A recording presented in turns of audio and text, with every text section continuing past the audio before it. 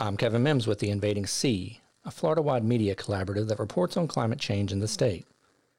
As part of that effort, we've started the Business of Climate Change, a weekly interview with businessmen and women whose companies are either affected by the warming climate or address climate challenges. Today's conversation is with Dr. Phillip Stoddard, a professor of biology with Florida International University, who also served 5 terms as mayor of the city of South Miami. Dr. Stoddard proposes climate restoration bonds as a solution for protecting the public from shouldering private costs of climate change. Dr. Stoddard, welcome. Thank you very much. So let's first take a second to talk about the impacts of climate change on your part of the state. As a science professor and former mayor, you have a pretty unique perspective on what's happening in South Florida.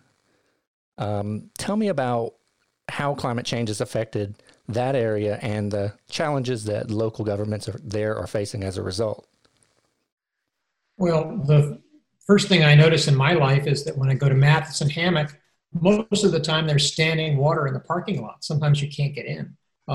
Years ago, I quit riding my bicycle along the path through the mangroves because it was underwater and full of mud. I mean, we saw it happen right before our eyes in the park that we go to, my wife and I, most weekends.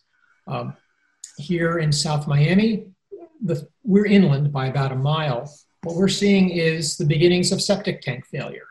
The water table is rising, particularly on the properties near canals. The soil is saturated, the septic tanks aren't working right, and on a rainy day, down near Snapper Creek, you may see people out in their front yards with their noses wrinkled, walking around with looks of disapproval on their faces. And they eventually figured out, yeah, this is what's happening. So, the systems are failing, and there is nothing worse in your life than flushing the toilet and having it resurface in the bathtub. And that's what happens when we get rising seas, rising water tables, and failing septic systems. And it's pretty expensive. So, we're seeing it. Of course, over in Brickell, very heavy rains with tropical storms. We see flooding on the major commercial thoroughfares. I have wonderful video that I took one night of water exploding out of a storm drain like a fountain in the middle of an intersection. I mean, they've put backflow preventers to keep that particular one from happening again, but the general phenomenon is real. And it's present and it's affecting our lives. And this is just the beginning. So we know we're facing some serious problems here. And, people like me and my friends who study climate have sort of a gallows sense of humor about it. But at the same time, we know it's a very serious problem.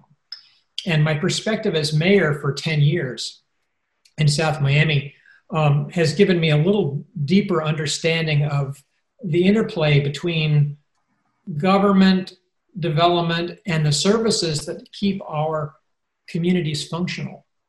And one of my biggest concerns is that we would get that balance wrong and essentially hurt ourselves in the process.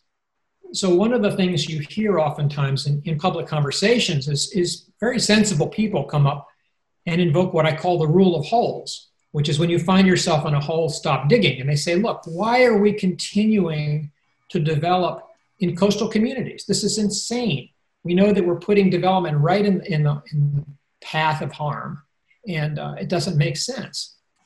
And then you get mayors of, Miami and Miami Beach saying, wait a second, if we put the brakes on development, that absolutely kills the tax base we're counting on to harvest the funds to do the adaptation work that we need in order to keep our streets dry and our residents safe and our communities thriving.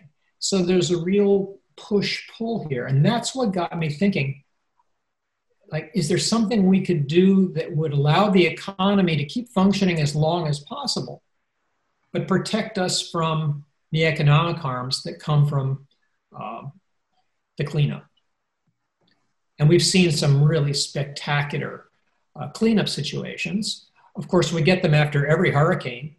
Not many people realize how little FEMA reimburses a municipality for the cleanup work that we have to do on our streets. So first you have to hire a company that comes in and monitors and makes sure every truckload is monitored and documented to FEMA standards, that's very expensive right there, raises your costs. And then FEMA reimburses you for only a fraction of your total cost. And I think it actually reimburses you for about the incremental cost of the monitoring. So really, the people are on the hook. Every time there's a cleanup, the people are on the hook. And of course, the disruption to your lives maybe can't be helped, but the economic follow through on that really needs to be addressed. So this is, why should, this is a reasonable question, why should people like you be on the hook for the cleanup costs for somebody else who builds a house smack on the coastline? Supposing a developer builds a $200 million condo or hotel right on the beach, it gets wiped out. Is that your responsibility to clean it up? And so a lot of people say, put in a moratorium. But that could very well, kill our tax base. So that's what got me thinking about the idea of it's an extension of polluter pays. But what if people got the development rights, but in exchange for a promise that they would clean up if cleanup is required, if or when cleanup is required, and some mechanism to make it work, some mechanism to guarantee that the public is not on the hook for these costs. And so that's where the idea of climate restoration bonds were formed. Got it. So your idea that you believe will help governments and the private sector at the same time are climate restoration bonds. Well, and you've kind of talked about what you hope they accomplish, and why do we need this, and how do you believe that this is going to help everything? Well, we need some mechanism to make sure that that the taxpayers are not on the hook for the costs of private development. I mean, if the profits are privatized, why should all the costs and liabilities be put on the public? I mean, I think that's a fundamental fairness question. That if I'm a developer and I'm getting all the benefits of development in terms of profits, why should I force the public to assume my risks? That's the way it is right now. Okay, so where are you now in this process? Are CRBs still conceptual at this point, or are there communities already on board with the idea? Well, our new Miami-Dade County Mayor, Daniela Levine Cava, saw an initial write-up on these, and she contacted me and has asked me to work with her staff to develop the idea. I'm also working with Green Capital partners in Washington, D.C., to develop the idea further, to figure out the insurance component. I mean, there's a lot of moving parts that have to work together. So I'm doing research on a lot of different areas, but I think I will have a partner in Miami-Dade County in terms of looking to see whether we can implement this program here. I'll say that right now we still have pieces that have to be worked out. There's the question of how you finance the restoration. Is it done entirely as an escrow account, or does there have to be an insurance backup in case, say, a hurricane comes earlier than expected and causes the damage and maybe causes the developer or property owner to go bankrupt and unable to pay? And so we think there's ways of doing this.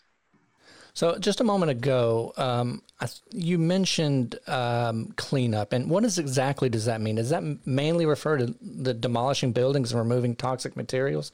What are you meaning when you talk about cleanup here? Well, when a property is declared to be an unsafe structure, that gives the reigning municipality or county the authority to remove the building. Of course, the county has to pay for it, or the city has to pay for it. And so the costs of the private development get pushed back on the public.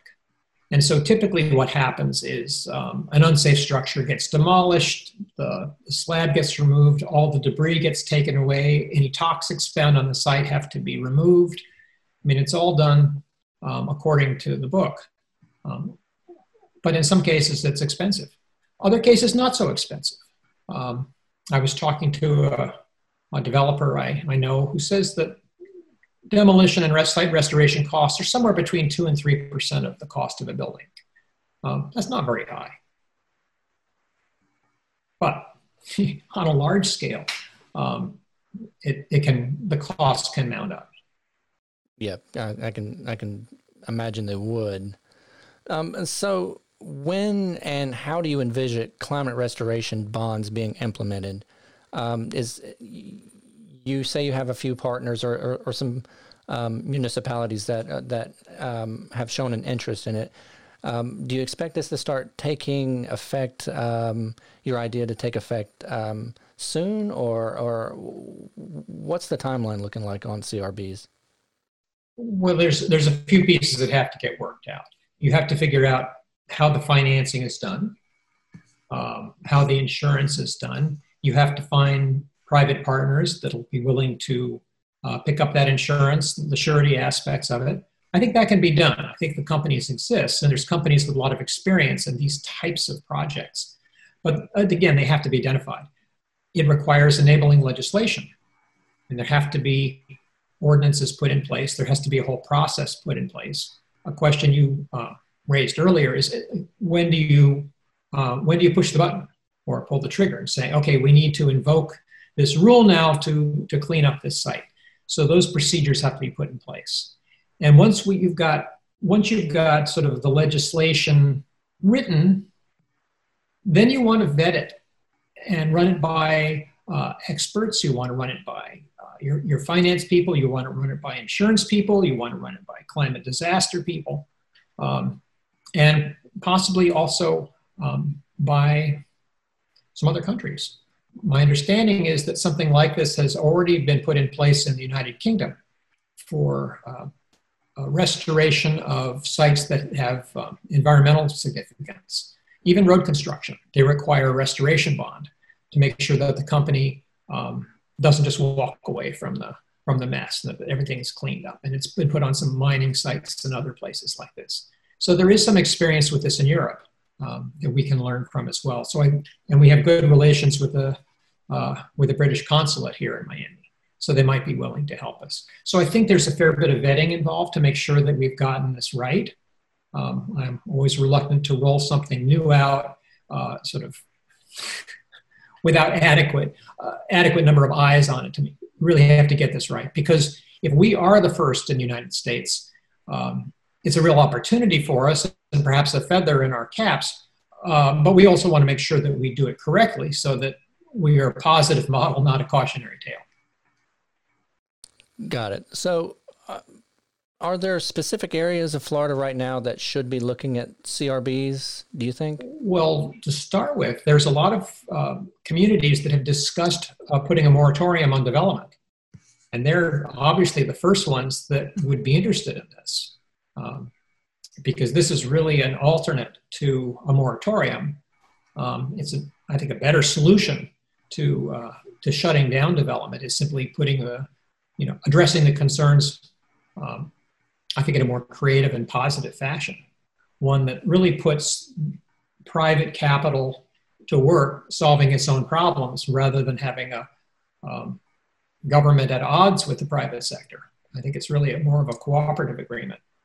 And I think people who are sort of, shall we say, conservative in their approach to things really sort of prefer large-scale government interventions not be the first choice, but rather allow the private industry to ultimately solve its problems. Now, it needs government to help. I mean, we have to create the structures that allow the private industry to take care of itself, I think.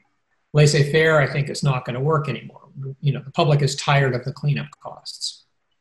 But another place I think this idea has some merit is in the oil and gas industry. So for instance, right now, the floor of the Gulf of Mexico is covered with uncapped oil wells and gas wells, and they're leaking methane. It's a terrible environmental disaster, particularly for the climate. And there's absolutely no reason why CRBs could not be required for any oil or gas exploration. They should be. Right. So on that, and from a developer's perspective, how would the cost be determined for those developers with this plan? Um, I think to start with, you go to the back end and you look at the cost of restoring a site. You figure out what that is in today's dollars. You factor in inflation, but then also factor in the interest on the money. So for instance, if there is an escrow account and you contribute to it over a 20-year period, it is going to accrue some interest, and that interest can get folded forwards into the escrow account. So the money shouldn't be static. It should be working towards the developer's purpose in some way. So we all know that every plan has obstacles. And what are some of those obstacles that you see when it comes to implementing these CRBs? Well, I think the main obstacle is investment in the status quo, and that there's folks who say, hey, the system is working fine for us, i.e. The builders. Why would we want to change that? And I think the way you engage folks on that is to really show the number of communities that have discussed or have even implemented building moratoria of late. This is not an idle threat. I'm not just thinking this up out of the blue. I mean, there really is a problem, and there really is active discussion of moratoria. And they have been put in place in some areas, perhaps temporarily. But I think any builder would rather have a constructive solution that allows their company to move forwards than one that really just puts them dead in the water. So what do you think the kind of support local governments would need from the state legislature to facilitate the creation of these climate restoration bonds? We're not sure at this point whether it requires enabling state legislation. This is something that we're going to have to figure out. I mean, I think the first thing is to come up with a plan that works, and then see if it's compatible with existing state legislation or not. We do have something called, climate adaptation areas, which is part of the state's statutes, and so maybe it gets nestled in there. Maybe we already have the authority to do so. But this is one of the advantages of working with Miami-Dade County. They have a really superb legal department, and I think we'll get the necessary legal research to understand whether the existing authorities are there or whether they have to be created. Dr. Stoddard, thank you for your time. You're very welcome, and looking forward to gaining some additional partners and any additional ideas. I'll just say one more thing, and that is, if you're interested in the idea, look at the website we've got. It's called restorationbonds.org. And we have some materials up there now, and as we continue to develop the project, we'll be adding new material all the time.